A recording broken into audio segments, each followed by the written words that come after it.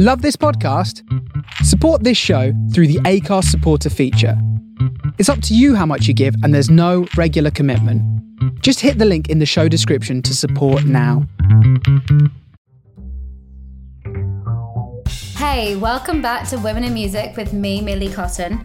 In this episode, I sat down with my good mate Elspeth Merry, who's a publicist at Island Records. Elspeth looks after artists like Post Malone, Sigrid, Ariana Grande, and you know what, loads more. There are so many fantastic people that she gets to connect with on a daily basis. In this episode, we chat about what music publicity is, how she got into it, how we think that digital media has changed her job, and how she creates healthy boundaries within a job that's so social all the time. It was so interesting to sit down with Elspeth, not just because she's my friend, like obviously I know what she does, but it was great to hear about all the detail that goes into artist development and what good publicity really is all about. I hope you enjoyed the episode, and as per always, if you have any questions, please do find me online. It's at Millie_Cotton, and thank you for listening.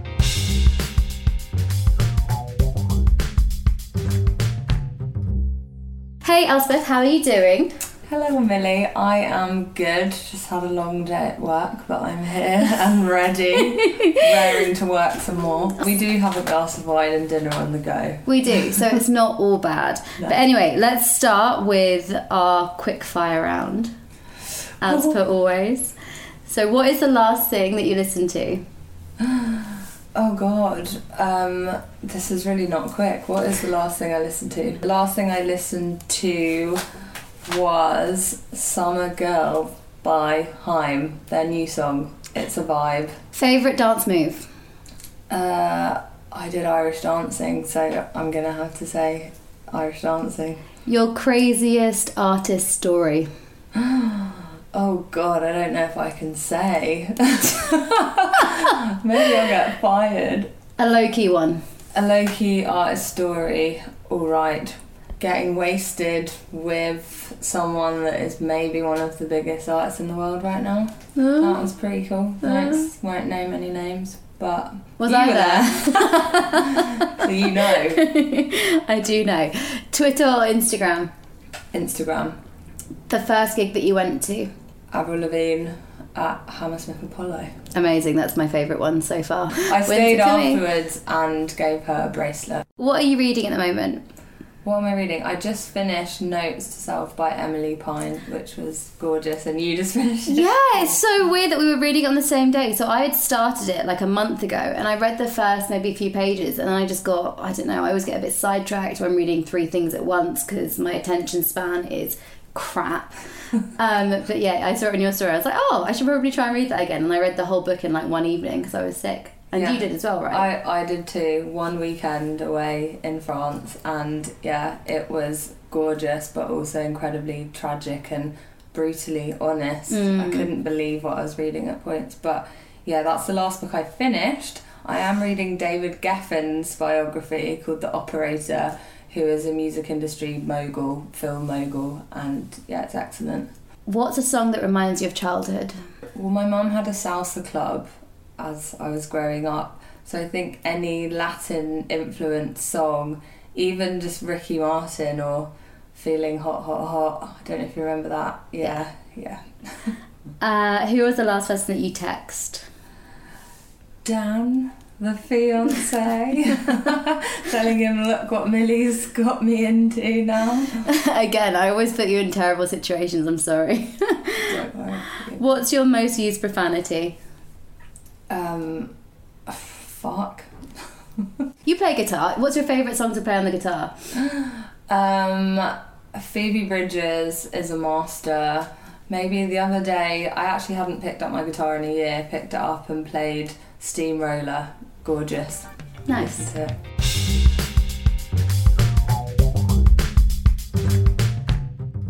For anyone who doesn't know what a music publicist does, what do you do?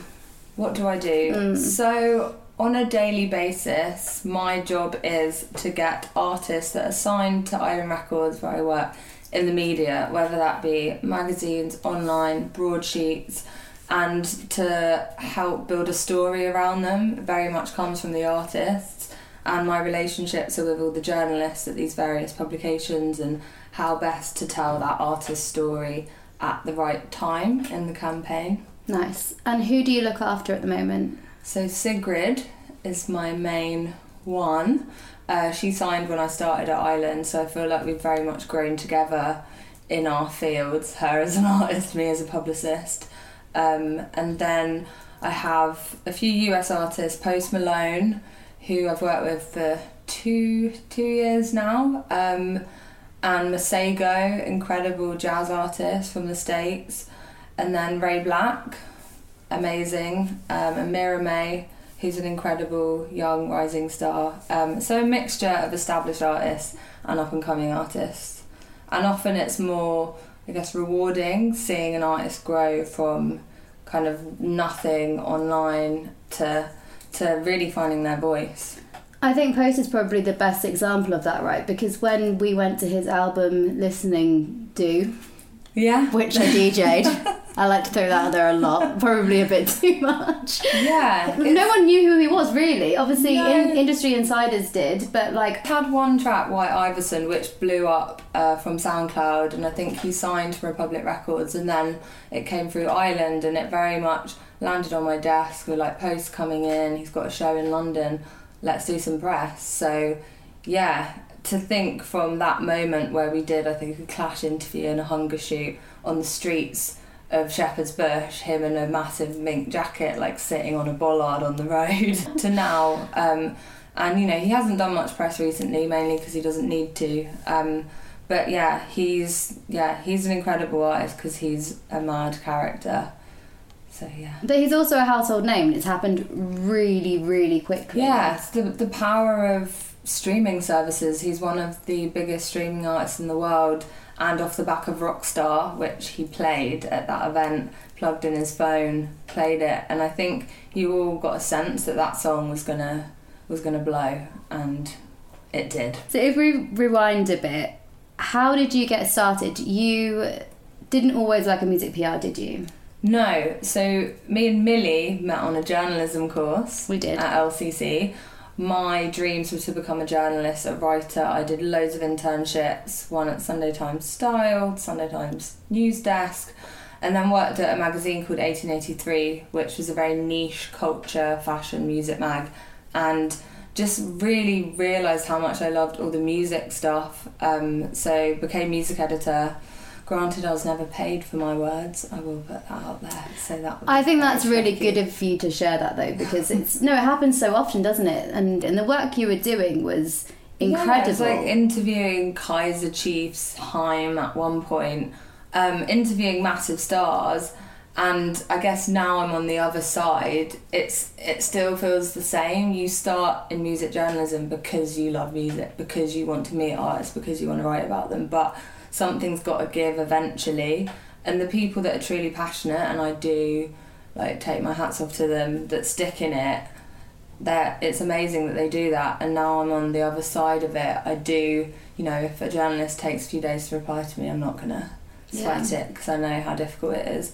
But PR felt like a natural progression after journalism because I had knowledge of the media, and I went to the Great Escape Festival, which is a industry-facing festival, and that to me really opened up many doors because I met people that were managers, A&Rs, agents, promoters, didn't even know that those were possible career paths, and just thought it sounded fun. And that's where I met a few people who got me into the industry and started at Inside Out PR.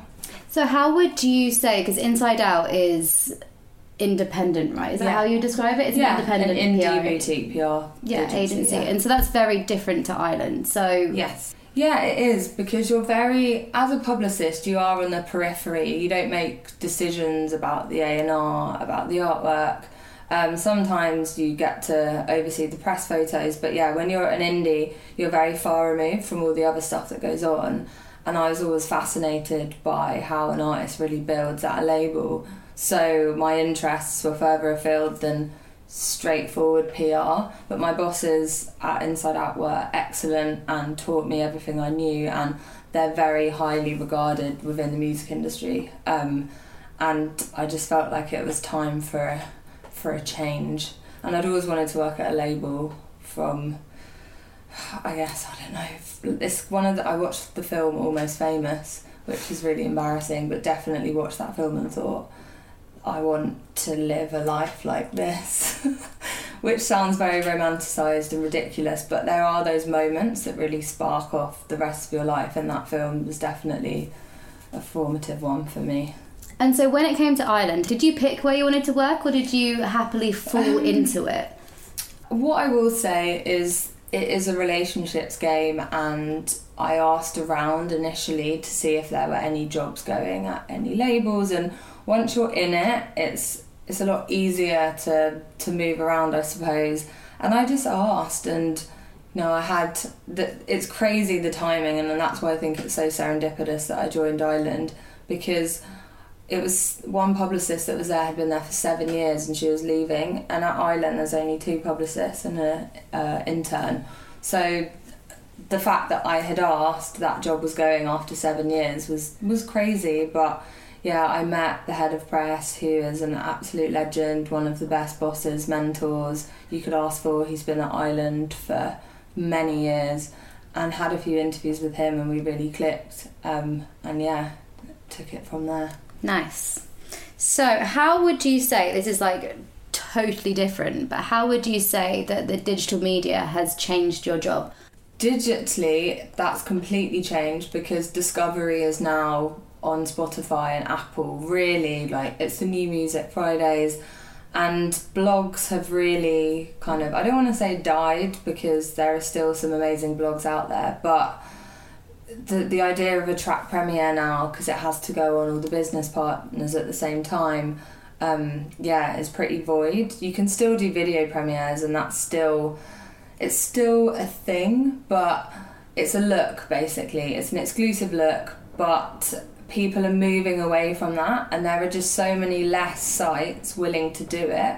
Also, the fact that, when someone writes something on a site, you have to show your advertisers that people are clicking on it, and it's even harder for new artists trying to break a track, because they might not pick your track over others that might get more clicks. So it's very difficult, and I know, again, from being a journalist, how most of these journalists at these blogs have full-time jobs as well, so they're doing it in their spare time and doing it for the love of it.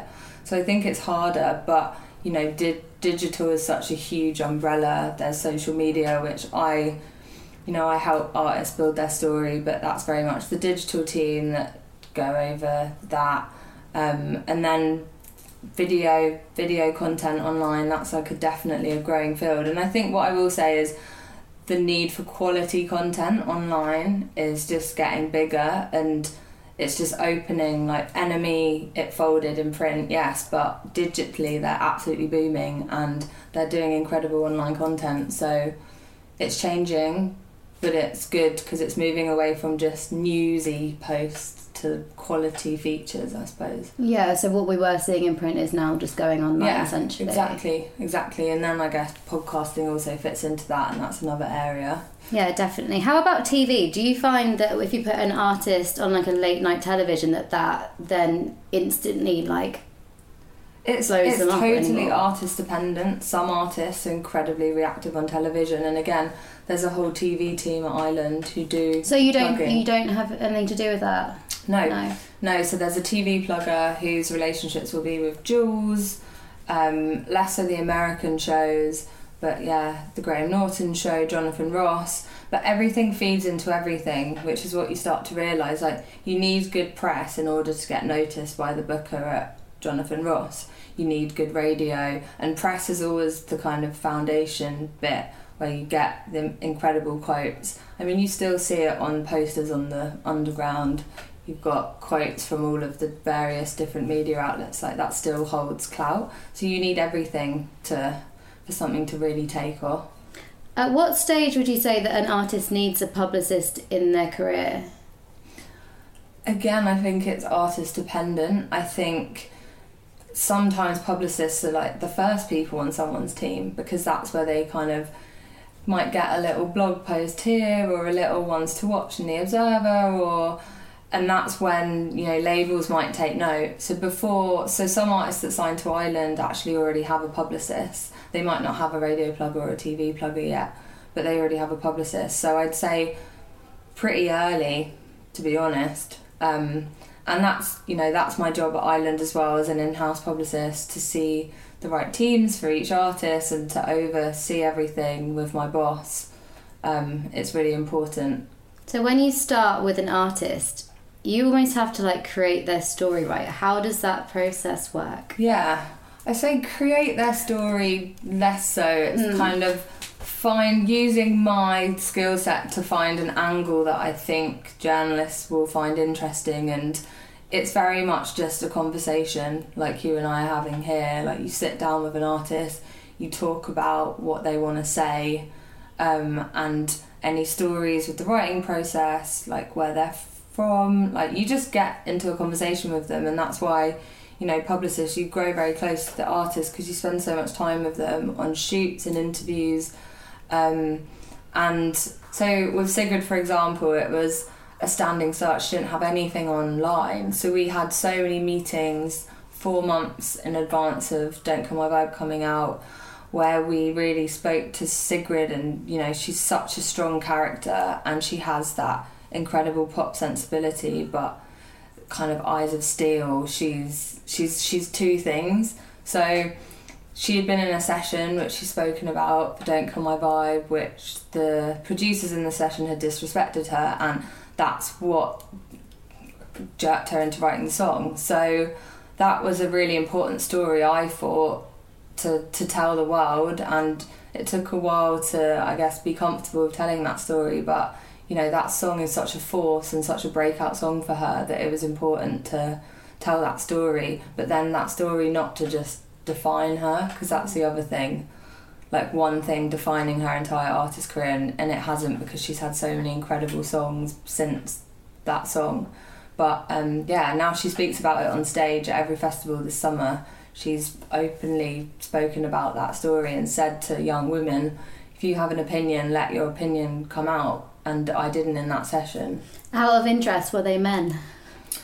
They were men, yes, and she has mentioned they're men, yes. And it's interesting as well, because that song did come out before Me Too started. So it was, you know, there were things bubbling that year. And then the next year it kind of all came out. And that song, you know, that is the PR angle, that it did become an anthem for the Me Too movement that year, and it became a song of that summer, I think. An underground song, like if you're defining a hit as a top 10, it's not a hit, but it was a very culty song. Yeah, I mean, she's got like a lot of hardcore fans, hasn't she? Yeah, definitely. So when you're spending so much time with an artist, how does that affect your personal life, and how do you set boundaries with artists? 'Cause you must become super close to them. Yeah, it's, I think, just the music industry in general, it's, you don't, like, where are the boundaries? It's such a social job. You're spending time with artists at gigs, you're with journalists, you're having dinner, you're drinking. It is hard to have those boundaries, and I love the job because, you know, whenever I go into work, I don't feel like I'm going into work. I feel like I'm going to speak to my friends about music, and I feel very privileged that I'm in that position. But it's that you have to have a level of professionalism with your artists, and they are friends, but you do work for them at the end of the day. So I guess it's just quite intuitive, like knowing when to not go out and get wasted, or when you can go out and get wasted, or when you can, exactly. And that's, you know, some bands that I get to work with, like a sports team, for example, they're so fun and crazy and such a good time, and the best people to have at a party, that you want to party with them, because that's the whole point. They're not taking life or the music too seriously.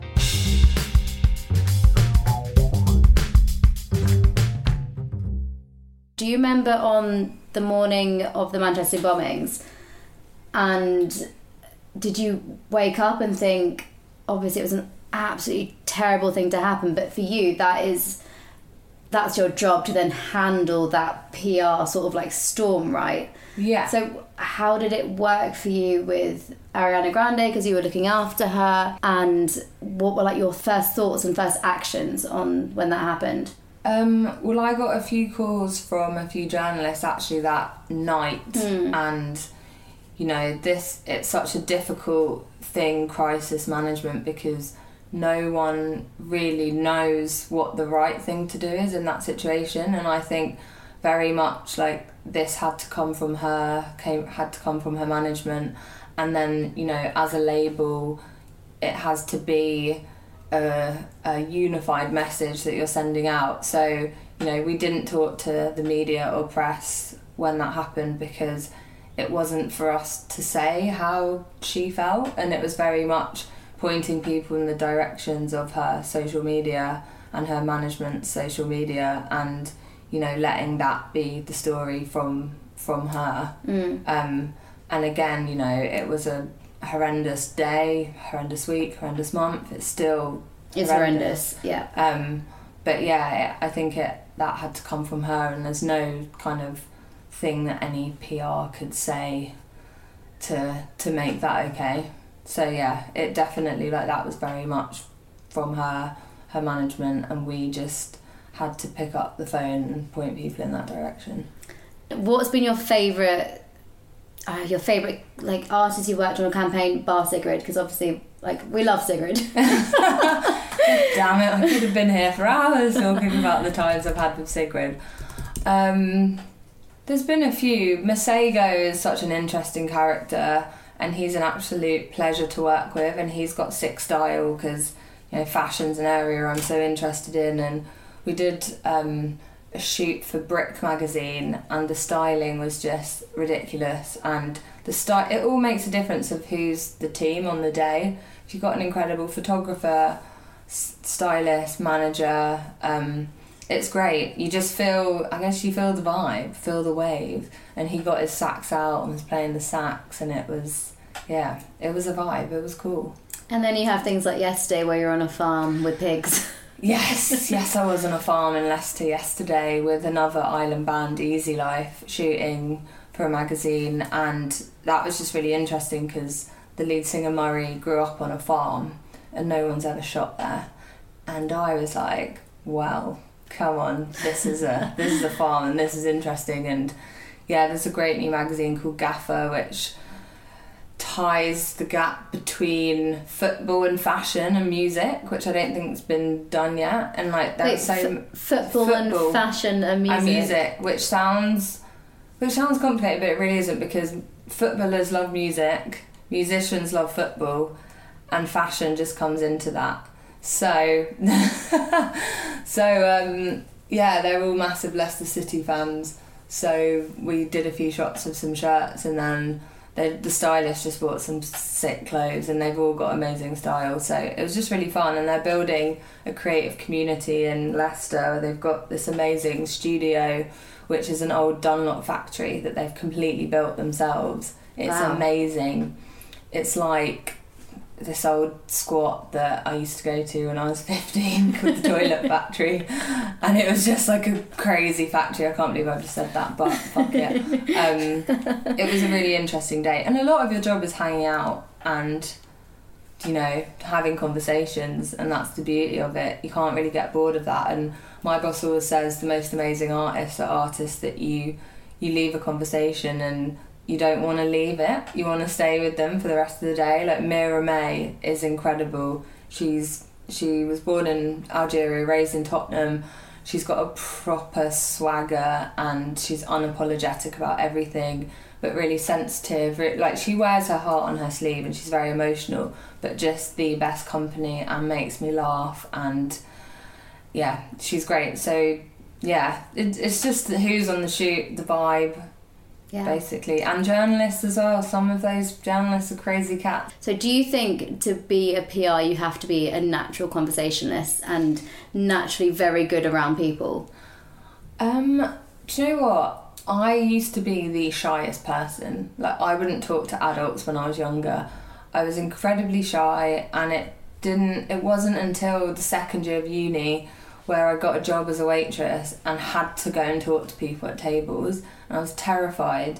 And from that moment, my confidence built. But I guess I wouldn't say that's like a natural skill, but then loads of people say about me, like, no, you're just easy to talk to. Maybe I'm just quite laid back, but I suppose that is part of the skill set because you are just having conversations, but also, you know, writing is still one of my first loves, and it's about getting that pitch right and writing like an eloquent email that a journalist is going to want to get to the bottom of the email and read it. So there's like the writing face of it, and then there's the meeting up before a gig and having dinner together. Going back to pitches, I'm always amazed that you have artists where you've written so many pitches for them, because I get them in my inbox and I read them and I'm like, fuck, she's done it again. Like, how? As in? No, as in it's always so different. Somehow you've managed to spin something else, or you've managed to turn a song into this magical story, and I'm like, oh, really? No, but it's such a talent. I'm keeping you on my mailing list. I always go through it and I see your name and I think, is this press release good enough to send to Millie? Oh my god, no. I read them and I'm like, I can't imagine being able to do that, because it's such a skill. I suppose it is a skill, definitely, and yeah, and that's just from my writing degree, to be honest, and knowing, you know. Hang on one second, I'm going to interrupt you. It's not from our writing degree. Okay, maybe it's nothing not. to do with our writing degree. Okay, I just remember one class where it was telling us how to structure a news story, and you know, the most important thing is in the introduction, and that's where all your information is, and then you elaborate further down. Yeah. So that is how I look at a press release. But then it's also adapting to the type of artist that you work with. Like Flight, an incredible band I work with, are like amazing lyricists. All of their lyrics are very entrenched in literature, so I try to be a bit more flowery with their press releases and make them a bit nicer, whereas another artist, or like a big American artist, you know, that's very much like objective facts. These are the facts, rather than like, listen to this sultry, I don't know, yeah. I'm anyway, your anyway, boundless language, you know, impresses me non-stop, constantly.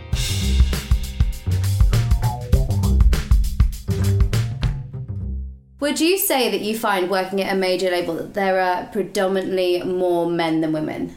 So I think at the company I work at, I think it is very 50-50, but then the difference is, and I was talking to someone about this today, is the drop-off of women at senior levels. So, you know, I don't know why that is. I think probably having a child has something to do with that, but, you know, Island promoted 2 women to be MDs who had both just had kids, and it's amazing. So, and the head of legal at Island is a woman, the head of finance is a woman, so they're definitely, like, I don't feel when I'm at Island that I am the only woman in a room.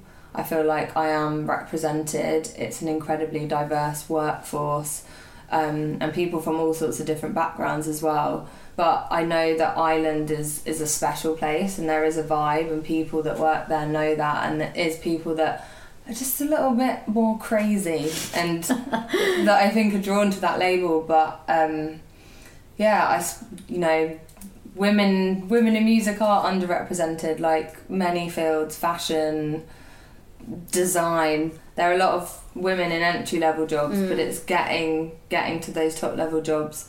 Like, I've been to a few talks, like our MD, she has a women in music forum. I think there's like 200 women in it, and they did one talk at Google, and it was like it was about the gender pay gap, and another talk about maternity leave. And you do feel this sense of unity, and I do think the music industry is better for that than other industries of women supporting women, because that's a whole different thing. Like, they have this amazing community called She Says So, which is just literally a Google Forms page where every day you get an update, and it's women talking to women in the industry. Yeah, if anyone's interested, actually, they should join it, because it's so interesting. I think you mentioned an event, and then I joined it, and it's just been the most interesting experience, getting all of these different opinions from different women across the world, and what a wonderful thing to be able to do. Completely. Like, I think as an industry, music is good at that, and I don't necessarily think, from me looking outside at other industries, that they're as supportive. And I mean, just from this, like, me and 2 friends started Her Hustle, which is to try and demystify jobs in the creative industries and to get young women through the door listening to women that are very established in their careers or like at mid-level, and that's really important to us because I never had that when I was coming into the industry. But also I don't know if it's because everywhere in the media it's all about female empowerment at the moment, but I wasn't as aware of what being a woman was when I was 17, 18, 19, going into journalism. Like, I never thought this is going to be so much harder because I'm a woman, which is weird. I try to think back to me at that age, and maybe because we're so aware of it now, we think more about it, maybe. Yeah, I honestly think it's a lot to do with the internet as well. Yeah. So we're so lucky that we have this resource where we can talk to other women and share our experiences and to hear about other people's experiences. Completely. Like, so many features, and like even the book we were talking about, Notes to Self, like that is all about how shit it is being a woman or how amazing it is being a woman. That Florence piece on Vogue the other day about the artistry and her, you know, working to death and artists needing to be these hedonistic characters when actually it's just killing the art.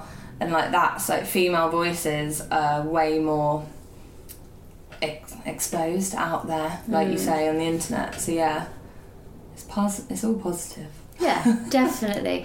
What advice do you have for any young women who want to go into publicity and music? If you want to go into publicity, I would suggest you have to have a love of writing. So maybe start a weekly diary or a newsletter every week about your favourite artist or a song you've heard. And I do think you can find an audience for anything. I think that's a good thing, just to have intent to write and intent to do something, because everything is so instant and digital, and you might have a great Spotify playlist, but are you really reflecting on it? I think that would be good. And then I think just legitimately emailing people that you might have seen on LinkedIn, or like, I'm always flattered if I get an email from someone saying like, I've heard about your work and it would be great to meet you for coffee.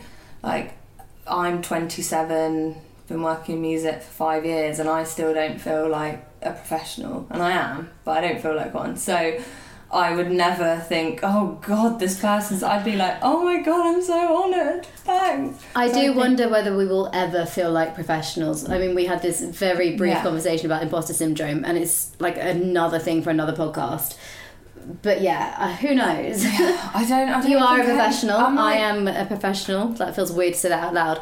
Maybe we should have mantras we say it to each other every day, or say it to ourselves every day. What does a professional even mean? Like, no one really knows what they're doing. Everyone's winging it. Yeah, to a certain extent. To a certain extent, unless you're like, you know, you don't study to be a publicist. I'm not a doctor, and I'm not saving lives, but music can, I guess, save lives in a sense. 100%. Music is a great communicator. Mm-hmm. The universal language. Yes. Is that why Universal is called Universal? Probably. Most likely. Anyway, thank you so much. That was so interesting. I'm so happy to have had you on. And let's go and eat some food. Yay! And thank you for listening. And drink some wine, definitely.